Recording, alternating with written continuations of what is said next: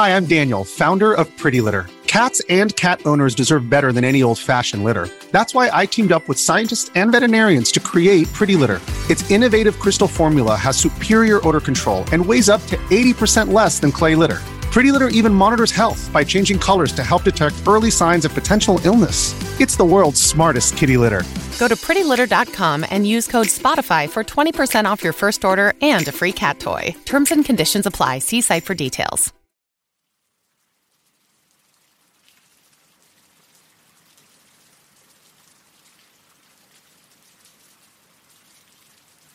Greetings to you all. Welcome to Back to Ashes. My name is Phoenix. Before I get started, I would like to thank the reformed members of the channel. Tammy Slayton, CAG, Interscare Wifey, Denise S., Through Scrutiny, Samantha Play, Stephanie McLaren, Corpse Lover, Norma DW, Christy Elias, Cindy Cleveland, and Patty's niece. If you would like to learn how to become a member of the channel or would like to buy me a coffee, all of that information can be found down below.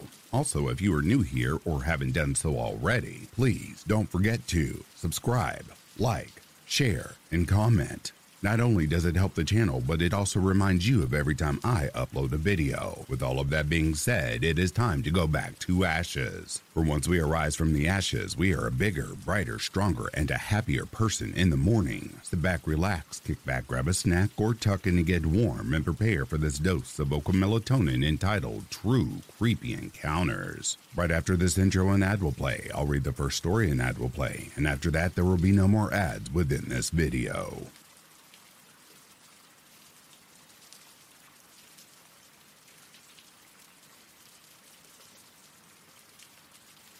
This isn't as creepy as some of the stories on here, but it freaked me out when it happened, so I thought I'd share it with you. One time, when I was about 14 or 15, I went to the library to pick up a book. I stopped to look at the author's name, and when I looked up from my phone, there was a random guy staring at me. I'm not good with ages, but I would say he was probably in his 50s or 60s. I remember he was holding an umbrella, which I thought was weird because it wasn't raining. I asked him if I could help him with something, and he just kept staring at me silently for like a solid 5 seconds before he walked past me and out the door. I was a little unnerved, but I didn't think much of it. I went further in to look for my book, and finally I found it in the back somewhere, a good distance from the entrance. I picked it up, but then I got this feeling I was being watched. I looked over, and the same guy was half standing behind the stacks, clutching his umbrella, looking at me with one bloodshot eye, breathing through his mouth. I can still see him so clearly in my head. Honestly, I nearly pissed myself. To make it perfectly clear how creepy this was, I wanted him to leave the library, like the door shut behind him leave. To get to where he was, he would have had to walk back in, all the way to the back of the library, around me, and then go behind the stacks. This all happened in pretty quick succession too, so he must have started following me as soon as I turned my back on him to have gotten there in that frame of time. Ever since then, I haven't seen him around. It still gives me the creeps just thinking about it to this day.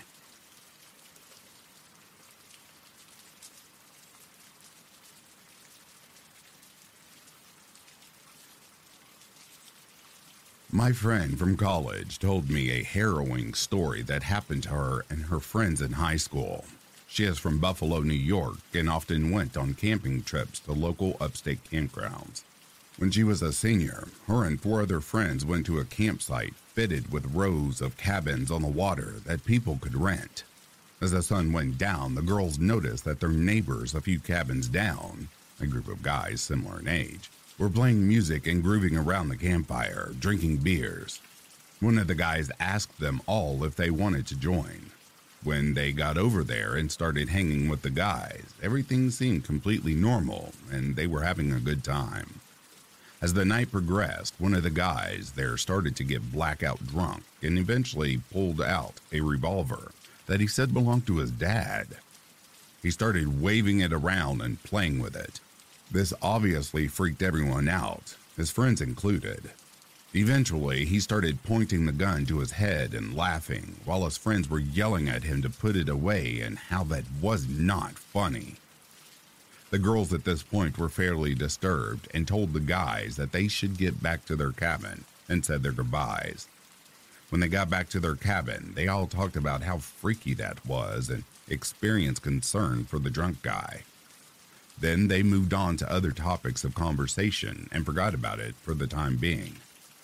A few hours later, sometime in the middle of the night, they heard a loud bang coming from the direction of their neighbor's cabin. Shortly after this, a brigade of cop cars showed up to the scene. One officer came to my friend's cabin and started asking them questions about the cabin they visited earlier that night. When my friend asked the officer what happened, he explained that the kid had shot himself in the head in front of his friends. They weren't able to discern if it was suicide or accidental. My friend, to this day, still has PTSD over the incident and explained that she rarely goes camping anymore.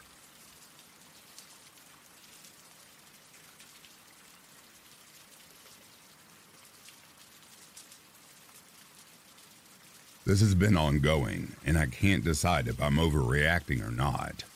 I've worked my job for 6 years, very small manufacturing plant.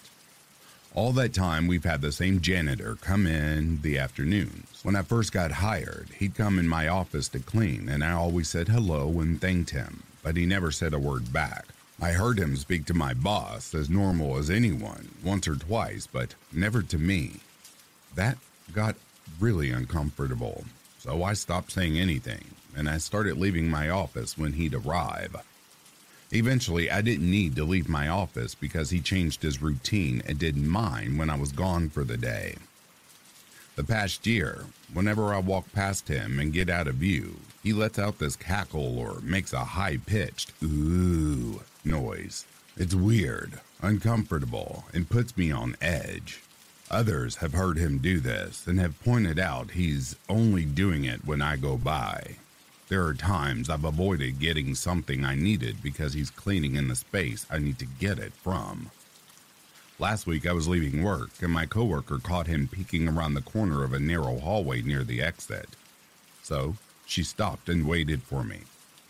As I approached where she was and happened to look down that hallway, he's standing still in the middle of it, in the dark, staring in our direction. I told my boss about the hallway and the other laughing incident. He said he'd run a background check just to see about him and to make sure I'm not the last to leave the building anymore. Not that I ever was. I told him I didn't feel threatened, but that these instances are odd and only happening to me, so it's not comfortable. I don't know. Am I overreacting? My gut says something is off.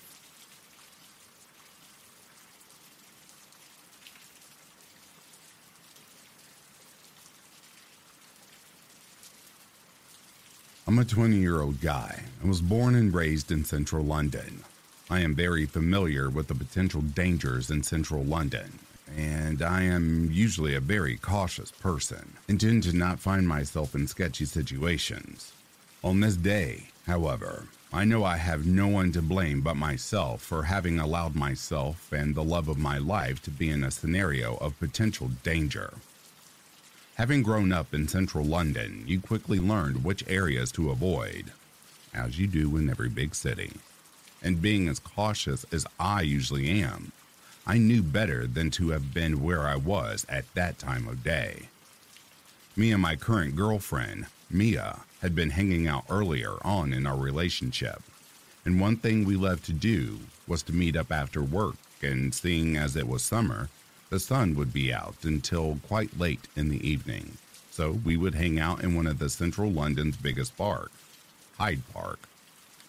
We would usually stay in the more populated areas of the park, and we would sometimes have a drink while we enjoyed the sunset together, sitting on the grass or by the lake. On this evening, we were doing exactly that, just sitting on the grass, and we had a small bottle of vodka that we were sharing between us. We felt like having a drink, seeing as we had a stressful week at work and was just chilling. For some reason, though, this evening had a strange vibe to it. I remember me and my girlfriend talking about her grandmother, who she told me believed in tarot card readings and had done a reading for her before she left her country to move to London. And during the reading, her grandmother had told her something along the lines of, "In London, you will find happiness, and it's somewhere you need to be. But also something really bad will happen to you while you're there." And for some reason, this put me on edge, seeing as we were in early stages of our relationship. And not to say I generally believe in any of those things, but I'm not necessarily a non-believer either. Anyway, the sun was starting to go down, and it got to a point where we were both sort of buzzed from the vodka. And at this point, I guess we were both feeling some sexual tension, and both of us kind of had the same look in our eyes, as if to say, let's find somewhere quiet where we can be alone. And this was when, in retrospect, the cautious side of me should have been the dominant force and told me to quit it. Wrong place, wrong time. But no, instead, both of us were thinking with our genitals. Now, I know parks at night in London are known to be not the safest places, with the odd crackhead here and there, and usually sketchy shit goes down in the middle of the night. Anything from addicts to sexual assaultists. So I had never really hung out in parks until late at night. As we both decided to look for somewhere quieter, we walked deeper into Hyde Park, towards a more sort of forested area with a huge mansion-style building and a dimly lit path for cyclists and pedestrians. There were a bunch of trees over to the side in pitch darkness where we thought, okay, this looks fine. There's a big building about 100 meters from here and a fairly lit path, albeit no one to be seen. So it seems secluded enough for us to possibly hook up in peace, but not so secluded that anything sketchy will go down. Well, I was wrong. As we stepped off the path into the trees, we walked deeper into the trees, and Mia pulled on my arm. "Babe, I just saw something moving over there," as she pointed in some trees and bushes about 20 meters away. "I think I saw someone walking just over there." That is when I, being as cautious as I usually am, should have said nope and made a U-turn and left. But no, I told her to wait there. Got my flashlight from my phone out and walked over to where she said she had seen the person. I looked around and didn't see anyone or anything, so I walked back over to her and we agreed it was probably shadows from the trees, probably playing tricks on our imagination. After checking a couple of the trees with low-hanging branches, we found one we thought we'd sit under. And as the branches were hanging really low down right to the ground, it created a sort of perimeter around us where anyone walking down the lit path would be unable to see us. We would see out of the foliage and branches, however, and could see lights from the main road, faintly from the opposite side of the park. We were really deep into the park on the less populated side. All in all, once we have arrived, I'm pretty sure both she and I were no longer feeling as romantic as we were before, and felt more on edge than anything else. Sitting down against the tree trunk, with her on my lap, we were making out. I felt we were relaxed at this point, and the shadows she had seen just before were slowly slipping to the back of our minds. As we were making out, a strange feeling compelled me to open my eyes. And as I did, I noticed the silhouette of what in that split second my brain associated to be 2 thick tree branches from the low-hanging branches. But they caught my attention, and as my brain began to process what they were, and the longer I looked, I had processed that it was, in fact, a pair of legs. And as I followed those legs up, the silhouette of a hooded man, standing there, not moving a muscle. And even though it was a pitch black silhouette, I was sure I could feel this man's gaze. I was 100% sure he was staring directly at us. My heart skipped a beat. Somehow I managed to keep just calm enough to whisper in Mia's ear, "Babe, there's someone standing right there watching us. Get up." I don't think she really understood me, but understood enough to turn around to see what I was talking about. At which point she screams, "Babe, there's someone there." The man does not move. He doesn't flinch. He doesn't react. And it's possibly the most frightening part of this encounter. Normally, when someone is up to no good, upon being caught, they would react in some way, whether they panic and run or whether it triggers them to act upon their intentions. But instead, nothing. He stood there still, staring at us. Didn't say a word. Just as she screamed, I told her to get up, and so I did. And I moved in front of her, almost waiting for some sort of reaction from this man, or expecting something else to jump out from somewhere. I'm waiting to see what his move is so I can react. I was split between confronting him, making a run for it, or waiting for him to make his move.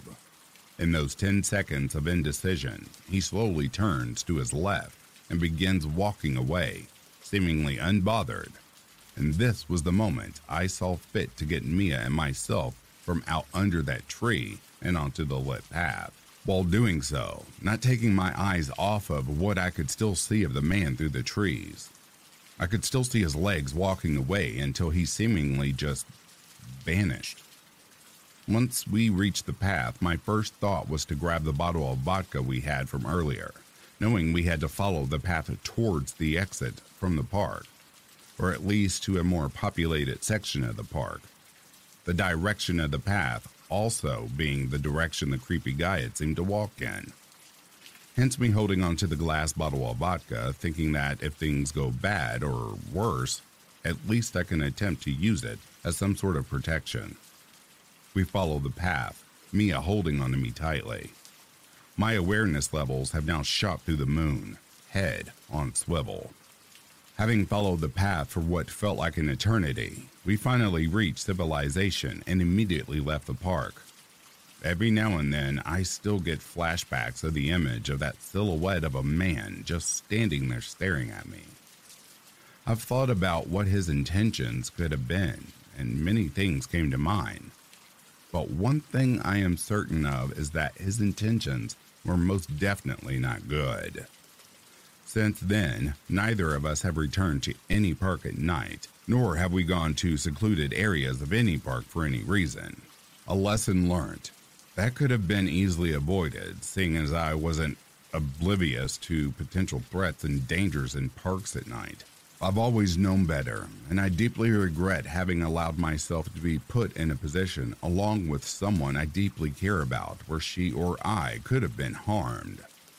I know the story is probably a little anticlimactic and isn't as scary to everyone as it was for me, but it certainly scared the living shit out of us, and to this day, the image of that motionless silhouette standing there, staring at us, had not left my mind.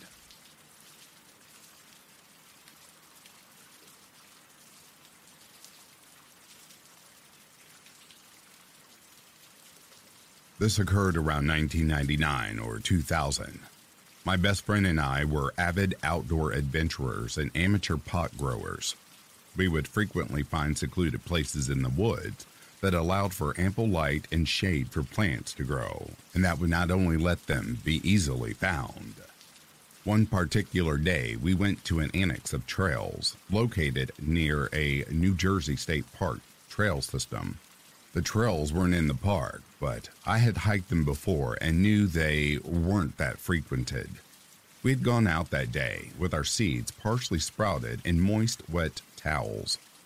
We parked the car at the trailhead and started hiking in. We covered a mile or so and then ventured off the trail and into the woods. We found a clearing, planted the seeds, and tied a few barely visible ribbons off to mark the way to the plant spots to check them in the future. My friend and I got back on the trail and started walking back to the car when my friend noticed a man in the other direction just staring at us. He was probably in his 30s or 40s, bald head, normal clothes. We didn't think anything of it for the most part, but we kept looking back as anyone would when someone is behind them in the woods. We saw that he was walking 60 plus or so feet behind us. It seemed weird, but it was probably more so due to us having anxiety than we planted seeds. We picked up the pace, but the man also seemed to pick up the pace as we weren't gaining any distance. At one point, we decided to just get off the trail and let him pass. We turned off the trail and walked into a thicket of sticker bushes, which I remember vividly getting shredded on. We got deeper into the woods and heard cursing. When we turned around, the man was coming through where we had entered. It was at that moment we actually became scared. Mind you, we were two young, strong 19-year-olds, but a man following you into the woods is freaking creepy. We made kind of a U maneuver to outflank him and came out of the woods a bit further down the trail. Once on the trail, we ran. As we were running, there was a fork in the trail and my friend went right and I went left. I realized my mistake as my buddy was going down the correct path and I wasn't. So I turned around and started running back towards the fork to follow my friend. As I was running towards the direction we came from to get to the fork, I could see the man running towards me down the trail. He was a distance away, but not far enough in my eyes. Survival mode kicked in and I ran as hard as I could. I caught up to my friend who was waking at this point. I screamed, "He's after us!" and we both booked it all the way to the car. We got in the car shaking and out of breath. We backed up and started to get out of the parking lot when the man appeared at the trailhead. He stopped there and just stared at us as we drove away. I always wonder what that was all about. Didn't he want to kill a couple of 19 years old? Was he also doing something illegal in those woods and wanted us gone? My buddy and I still laugh and talk about that day 22 years ago.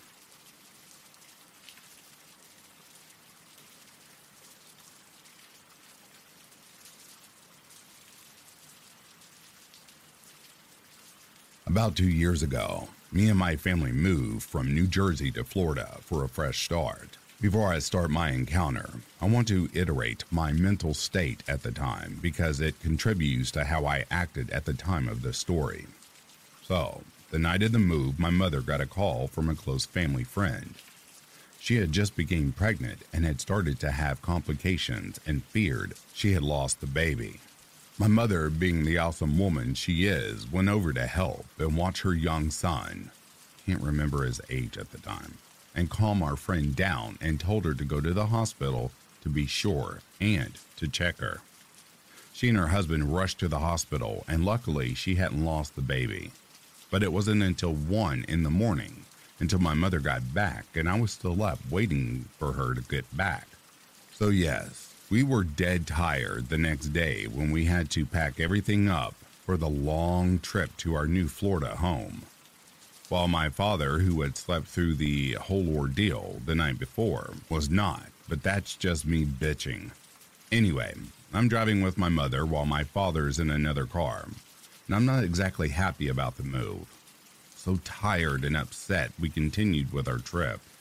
We've always driven from New Jersey to Florida for years and never had any really weird experiences out on the road. I'm not sure about my parents, but they've never talked about anything creepy in my 22 years I've been alive, and I traveled with them. And trust me, they love to tell stories, and I do too. So, when this happened, I was wholly unprepared for it. I certainly didn't help what happened the night before either. So, we stopped at one of the many stops on our way to Florida, and I think we were in the Carolinas, or somewhere near there when we stopped. Now, if you've ever traveled before by car, a rest stop is a place kind of like a civic center / rest area. These places are for travelers who either need a minute to stretch, go to the bathroom, or a place where they can safely rest for the night in their cars. These places are usually well lit and they have vending machines for anyone who needs a snack or drink. It was late, maybe about 9 at night, and we had stopped to stretch our legs and go to the bathroom. I wanted a few snacks, so I asked my mother for some ones. She gave them to me and I entered the nice little enclosed area that contained the machines. So I'm standing there, alone, picking what I want when this woman comes in. She's a short, skinny, older woman who dressed nice with bleach blonde hair. When I glanced at her and smiled politely, she came right up to me and holds out her hand for a shake and introduces herself. I don't remember what it was. Dumbfounded, I shake her hand back and stupidly told her my name. After that, she launches into the tale of woe about how she lost her wedding ring, had a head wound, and that her car was out of gas and she needed some money and other things that I honestly can't remember. And I'm just standing there listening and trying to figure out how to get out of this situation. Now, you have to understand this was literally the first time anyone had ever approached me at one of these stops. Mostly because I think I don't have the most friendly of faces for someone to approach for help. Even though I'm a girl, I'm tall at around 5'5", 5'6". I'm taller than most girls, especially for this woman. Broad-shouldered, and I resemble my father, who doesn't have the most welcoming of faces either, and accent. But me? I'm a bleeding heart, and I never want to be rude to people, but in this situation, I would have been if it hadn't been so out of the blue. When I'm in situations that are new to me, I tend to freeze up and can't think. I don't know how to act or what to do, and in situations I'm not expecting. As you can guess, I'm a big introvert and socially awkward, and I don't have a problem with telling people to F off. But in this station, I'm outright too panicking and just want to get away from this weird woman. And I say weird because that head injury I mentioned, she didn't have one, not even a bruise, and she was talking so fast and nonstop I couldn't even tell her no, I can't help her, or even try. For some reason, being polite was more important than getting the F away from her. So I'm standing there, exhausted to my bones, about to shove what little money I have at her so she would just go away, when my mother walks in. My badass of a mother came right in. I'm taller than her, by the way. And says what? I can't, and tells me to come with her. The woman takes a step back, and I realize just how close she was. I haven't even realized she was readily coming closer as she was talking. She tells my mother how beautiful and nice I am when really I look like a greasy mess because I don't care about my appearance when I take a road trip. My mother doesn't really respond, and she has me by the arm, walking towards the bathroom, asking if I'm okay. The woman got the F out of there and goes the opposite direction of where she said her car was. Looking back on it all, at the time I thought it was just weird, and I was certainly weirded out by it all, but I just thought whatever. But after listening to YouTube Reddit posts of Let's Not Meet and the such, I realized how lucky I was 2 years later that the situation hadn't escalated. I think the reason why she approached me was probably because the ones I mentioned earlier, they were folded and it looked like I had a lot on me when I only had about $6 or $7 on me. And because it was probably obvious to her how tired I was and how much of an easy score she could have probably gotten in my tired, grumpy state. So if anyone reads this, I hope you aren't planning on traveling alone. But if you are, please be careful of people, even completely normal-looking ones. You can never be too careful, especially all the people looking for an easy score.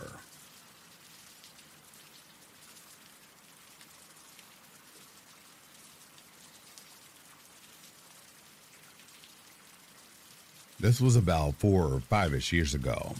Back then, I lived with my mother in a shed on a farm, surrounded by woodland.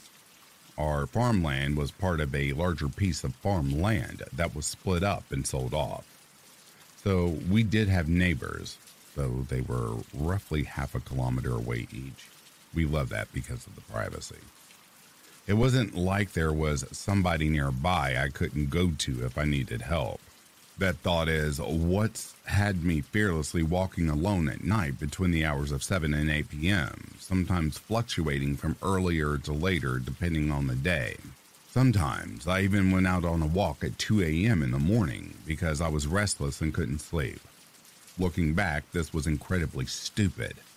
And after this incident, I never walked after 6 p.m. ever again, always making sure there was at least some sunlight left when I set out.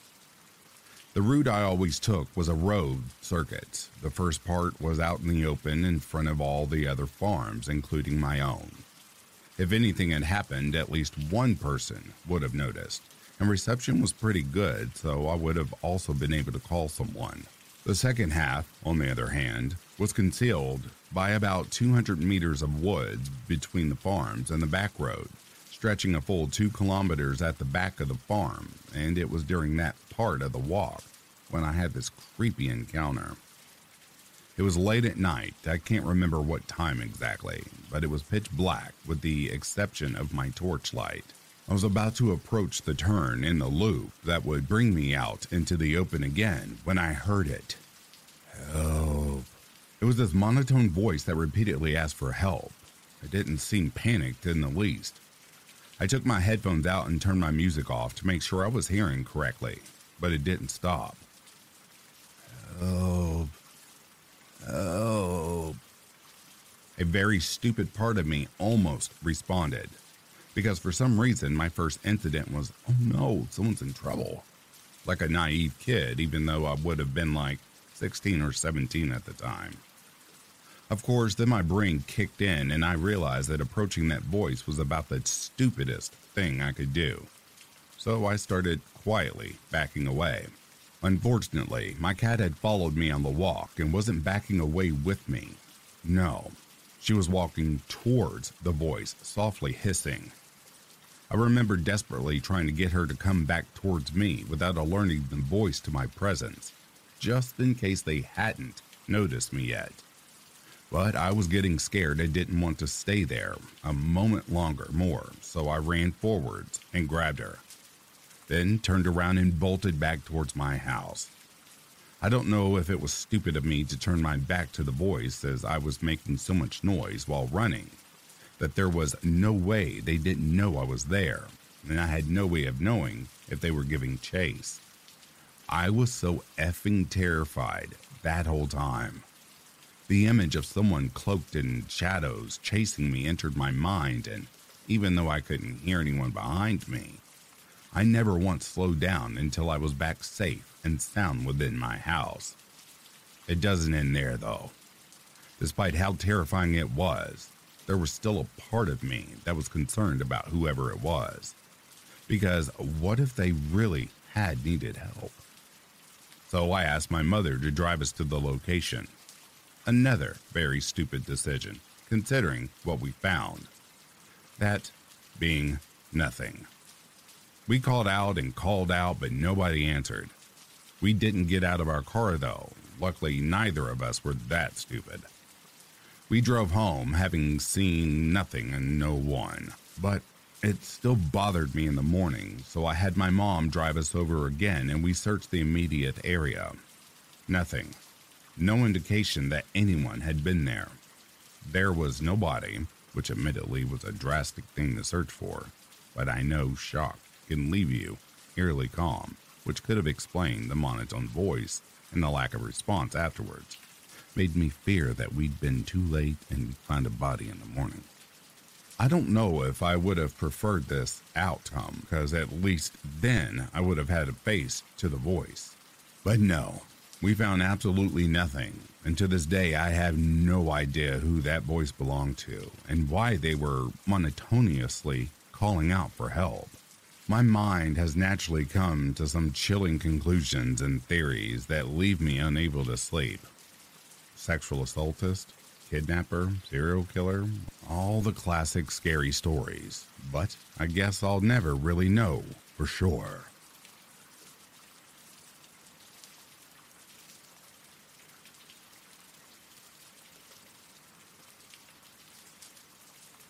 I want to tell you this story to warn others. I'm an 18-year-old female living in Maryland, United States. I work at a very popular burger restaurant. I work at the payment window, which is where I stand all night. I'm very friendly. I know sometimes a smile and compliment can make someone's day a little better. Just this same night, before the creeper came, I had a customer tell me I was so effing happy, and she loved me for it. That gave me the courage and energy to survive this next interaction. I'm used to the awkward comments and stares from old men. I'm sure it's my friendliness that attracts them. Our uniforms are not revealing. They think I'm naive. Maybe I am. A lot more than I thought. I'm fully aware of the dangers of trafficking. This particular old man came through just before 6. He pretended to not hear his order, then laughed, like it was a joke between two friends. This is not uncommon. It's an old man thing. No red flags as of yet. I tell him his total, and he hands me all but the change. When he does this, he waves the money around, making me chase it. I was able to snatch the cash, but again, it was just an old man thing. Not concerned at all. He stared at the company name on my shirt and asked if that was my name. I don't wear a name tag for this reason. I joked that I was going to change my name permanently to that. He perked up. At this point, I should state that he was white, mid-60s to 70s, driving a small white SUV with a kayak on top. He had some scruff on his face and was holding a phone to his ear this entire time. When I finally began to engage with him, he moved the phone to be facing me. Looking back, I believe he was recording me. At no point did he speak into the phone or acknowledge it in any way. He probed with more pressing questions. Here's the thing. I have the same last name as anyone from U.S. history. Most old people like talking about that stuff. So I told him my last name. He didn't reflect or laugh. He just accepted and continued asking questions. That's when I started to get this sinking feeling. He still owed me change, I told him. He grabbed another $1 and handed it to me, but he wouldn't let it go. He wanted to know my first name, and I dodged answering because I was getting creeped out. He wouldn't let go of the money and was practically drooling for more data about me. I gave him a name that I don't use, and he smiled, finally letting go. I got his change and told him to have a nice day. I then immediately left the window and told one of my coworkers about the weird experience. He returned just 2 hours later. I didn't recognize his car on the cameras until he got to my window. I hadn't thought about too much of our interaction and was busy texting my dad about whether or not a chicken sandwich was a burger. My stomach dropped when I saw his face. I have many regulars, all of whom I have been happy to see. I hope he doesn't become one. I'll call the police. He smiled and said, "Hey, the one with the last name." I half smiled back and wished for the days when we all wore masks. I tell him his total and he makes me chase the money again. For the entire time, he had his phone against his ear, facing me. He starts asking even more intimate questions about me. I lie or dodge them the best that I can, giving him 0 correct answers, wanting our interaction to be as short as possible. Some of the questions he asked me: how often do you work? What time do you leave?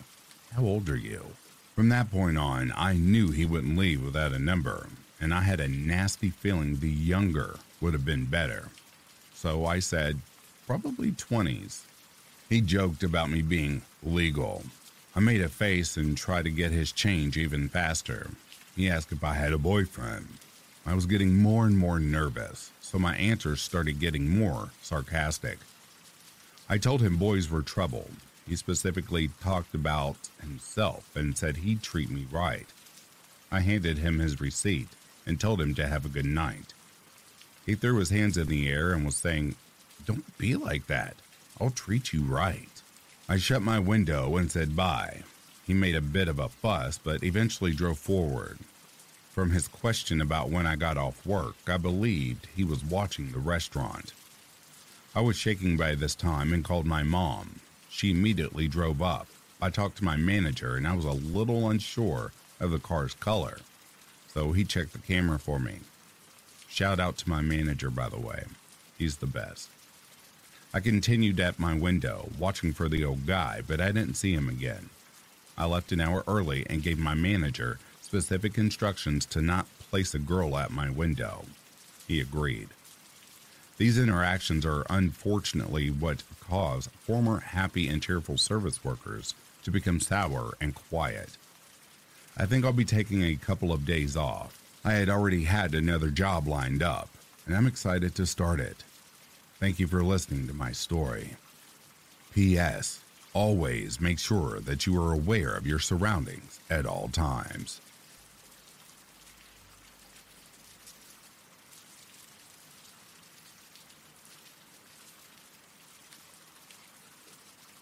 Okay, folks, so this happened when I was 14.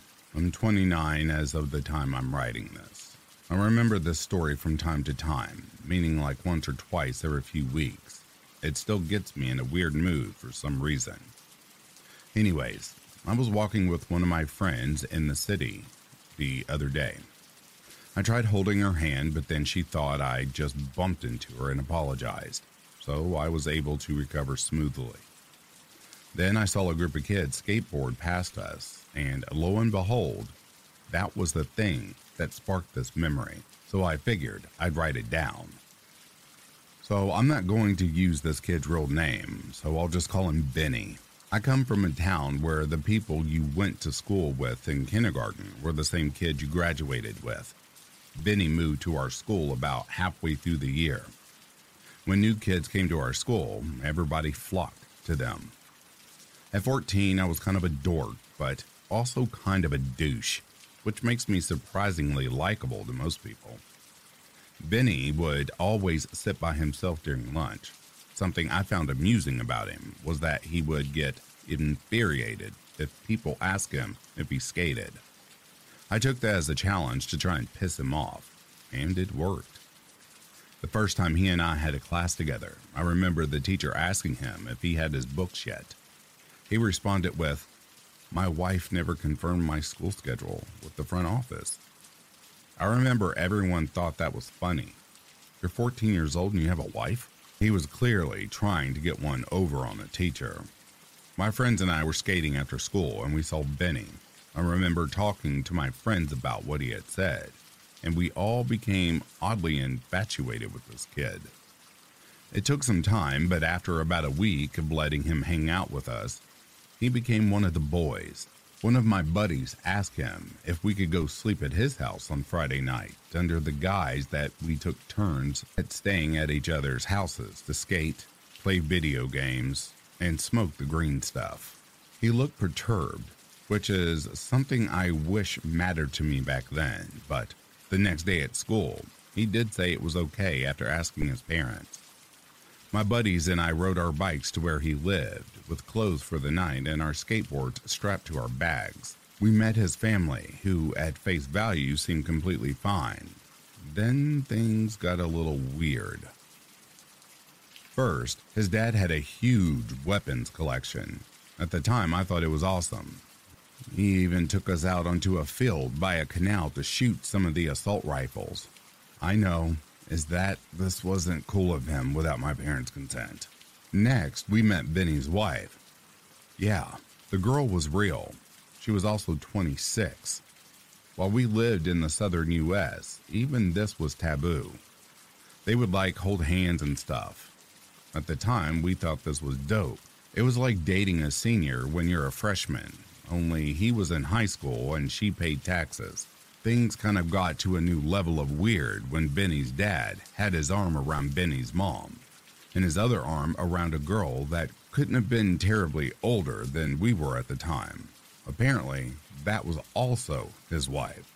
We then spent about 2 hours praying with the family in the living room. I was raised Catholic, but couldn't determine which religion they were practicing. Once we finished with that, we went outside to start skateboarding. After a few minutes, his dad came outside and ordered us into the house. Vinny's mother then had us stand in a line outside of the bathroom to take a bath. It still skeeves me out, but I remember we weren't allowed to drain the water from the tub. I was the last one to bathe.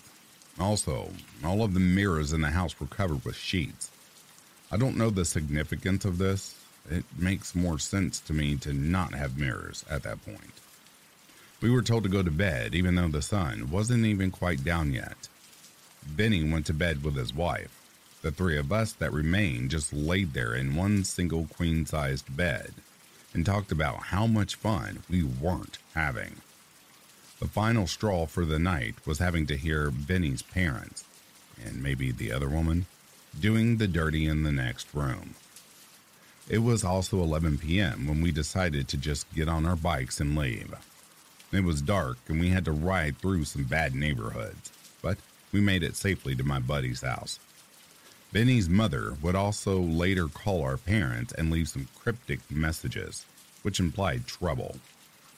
Vinny was pulled from school about a week later, and we never saw him again. I don't know what that family was into. Maybe it wasn't creepy at all, and I just didn't understand. All I know is that we felt very uncomfortable. I have no issues with religion, but if this was part of their practice, I think it's a little weird. Out of curiosity, I went to find Vinny on Facebook. All I can confirm is that he, his mother, father, and one of his sisters had died. There were no public records of what happened to them, or if they even died at the same time. Probably not the creepiest story out there, but one I still come back to. It's worth the tell, and it's an interesting memory.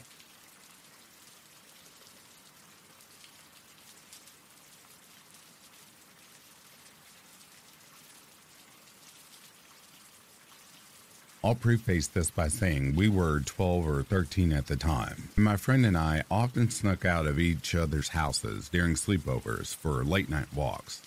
This was the basis of this terrifying encounter, and it stopped us from ever sneaking out after dark again.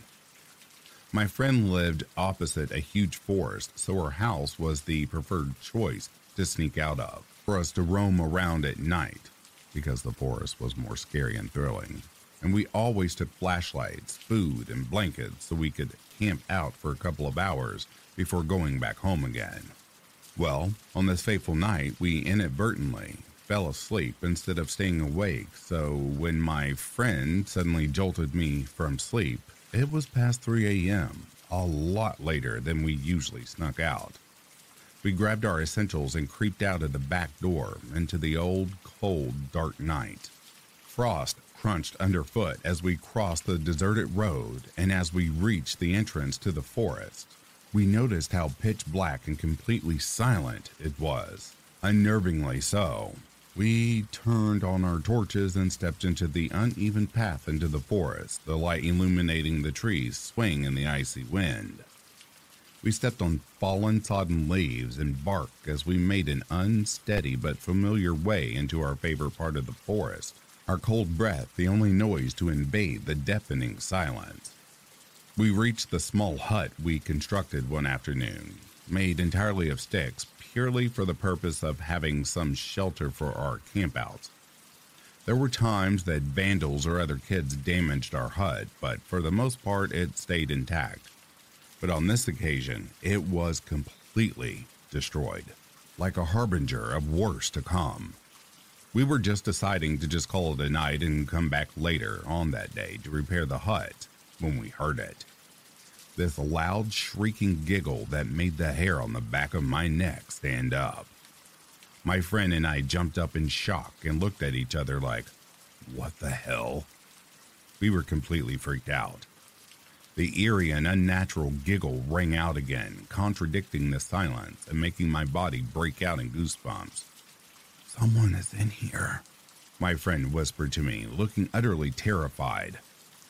We have to go now. Her voice of rationale made it even more scary and unnerving to me that someone was in the forest with us at 3 o'clock in the morning. We just looked at each other in assent and took off running in unison, our footsteps navigating the path as naturally as we could for muscle memory. Our uneven gasps of air punctuated the giggling that seemed to be following us, getting closer and closer. Our torches' light went up and down with our fast movements, illuminating random patches of the trees and bushes as we finally saw a small sliver of light as we came to the forest entrance. Running out of the forest, we didn't stop until we reached the back door of my friend's house and almost collapsed in a breathless heap of relief to be safe. Then, my friend's eyes went wide and she nudged me, pointing a shaky finger to across the road. A haggard woman of intermediate age was standing at the forest entrance giggling that awful, horrifying giggle and was waving over at us. We screamed and ran inside and looked out of my friend's bedroom window through the smallest gap in the curtain and could still see the woman standing there. Worse yet, she was staring right at us as if she knew we were there. We could tell she was still giggling that hideous, appalling laugh. She turned very slowly and walked back into the forest again. We never went back to that forest, nor went out after dark ever again.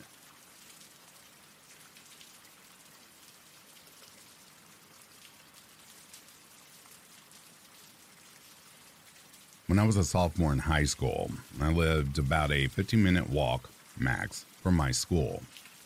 It was on the same street and only passed one intersection with residential houses on all sides. I have never walked home before in my entire life, as my parents insisted on always driving me, since I lived in a crime-ridden city, mostly robbers and gangs because, poverty. My parents divorced around the time I hit 10th grade, and my dad moved out, leaving behind my sisters and mom at our house. My mom rented out the extra room and garage to my cousin and one of her friends and her boyfriend. I remember my mom had asked me to walk home since she was working a double shift at work that day. I didn't have any keys at the time, and she assured me that someone would be home. Most likely my cousin, since he was between jobs and was shutting himself in a garage smoking pot all day long for weeks now. I said yes and assured her I didn't mind. After school ended, I started my walk home.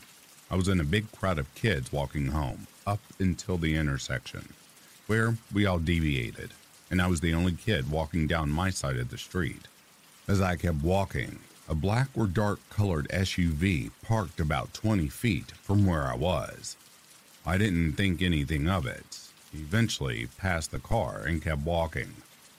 As I passed the car started slowly driving along the sidewalk, still close to the curb, staying within about a few yards behind me. I could hear their engine stay the same distance from me. I took out a small compact mirror from my shoulder bag, faking that I was checking my face, and saw the car still driving slowly, occasionally getting into the driving lane to pass up a parked vehicle, and then got close to the sidewalk again. The windows were a bit tinted and I couldn't see their face. I kept my same pace as to not raise any alarms, and I was getting within view of my home. I saw there was no parked cars in the driveway. My heart instantly dropped because I knew this meant no one was home, and I didn't have any keys to my house since I never walked home.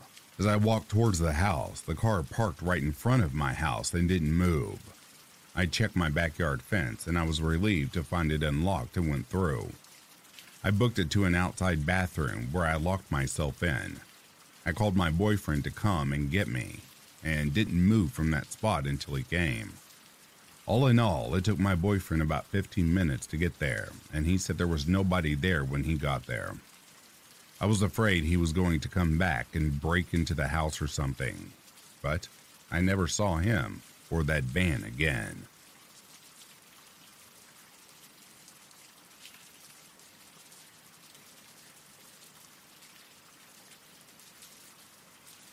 This happened in the early to mid-'80s. I live in Kenner, Louisiana, and a friend and I would ride our bikes everywhere. No parents cared or knew where we went, as long as we were home by dark. Anyway, There was a large airport a few miles from my house, and we could ride our bikes along a levee and get really close to the back runway and sit and watch the airplanes land. It was really cool. There were train tracks that ran behind there too, that ran off into the swamp that we would play on. Put coins on the tracks and let them get smashed, and once or twice we jumped onto and off of moving trains. Anyway, an unsupervised kid's dream. So one day, we were back there effing around, and this guy shows up. Mid-30s, I guess. Really nice. No bad vibes that we saw anyway. He befriended us, would ask when we were coming back, and would meet up with us out there. He brought us cigarettes. Yep, we smoked at 12 years old. Soft drinks, all kinds of stuff. Well, one day, he offered us lunch, but we had to go back to his trailer. We were dumb kids, so we agreed, and rode our bikes to his house. It was in the woods, no neighbors, and it was 2 of us, so what could happen, right? Anyway, we go in and he gives us a couple sandwiches and a Coke. I looked at the table and there's a Hustler magazine and a couple other hardcore porn mags and some gay magazines. He tells us to go ahead. He doesn't mind if we look at them, and we do. Shit, we were 12 and full of hormones. Well, he proceeds to tell us he's gay. I didn't know what gay was. It wasn't talked about, and I wasn't interested if it was.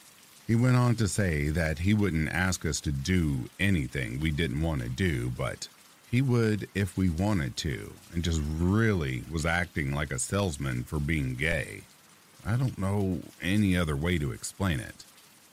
My friend and I both got the same bad vibe and decided that it was time to go. He asked us when we would come back, and we made something up, and he said he would meet us then. I'm sure he was planning something.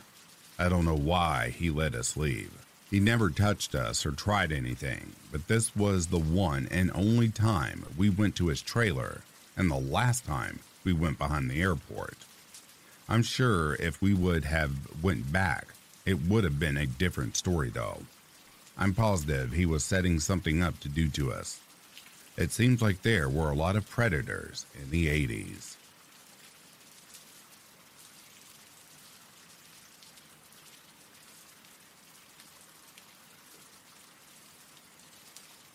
I have the perfect story. Here goes. This happened about a week ago, so I had biked to school with my best friend. We were going to stay after school to work on a project together. Anyways, so it worked out. On our bike ride home from school, we decided not to go straight home and that we wanted to go on a small bike ride down a path by the park that will lead us back to my house anyways. When we were unchaining our bikes from the bike racks, I noticed like a red Dodge Dakota across from the school. Just an FYI, we live in a pretty small town, so most of the kids who get picked up, we know what cars they get into and what cars hang around the school at pickup time, as well as what cars the teachers and students own that drive themselves to school, or at least somewhat of an idea. But I usually didn't see that one. And it was probably like an hour and a half past the time school got out.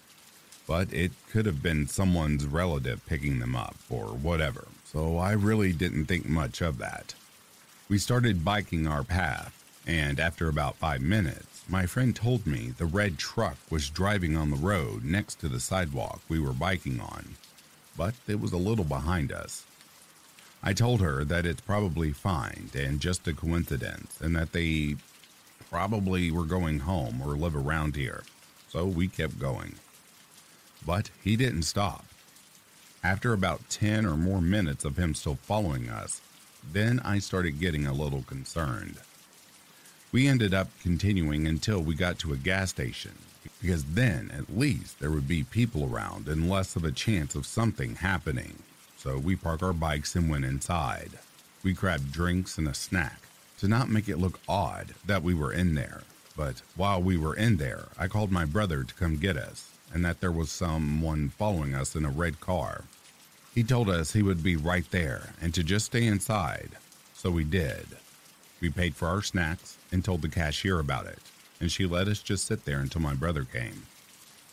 My brother pulled in, and so we walked out to get our bikes when we couldn't find them. We looked around and saw the red truck pulled behind the gas station with our bikes right next to it. The man that was driving it was looking right at us. We went and told my brother. He said forget about the bikes and to get into the car. So we did. My brother got out of the car and went into the gas station to get the employee, and while he was doing that, the man sped off out the back parking lot of the gas station. When my brother came back out, he said that the gas station worker was going to check out the back cameras and see if she can get a license plate to give to the police, and that my brother gave her our mom's information for any updates. We both made it home safe. If anything happens, I'll be writing up an update.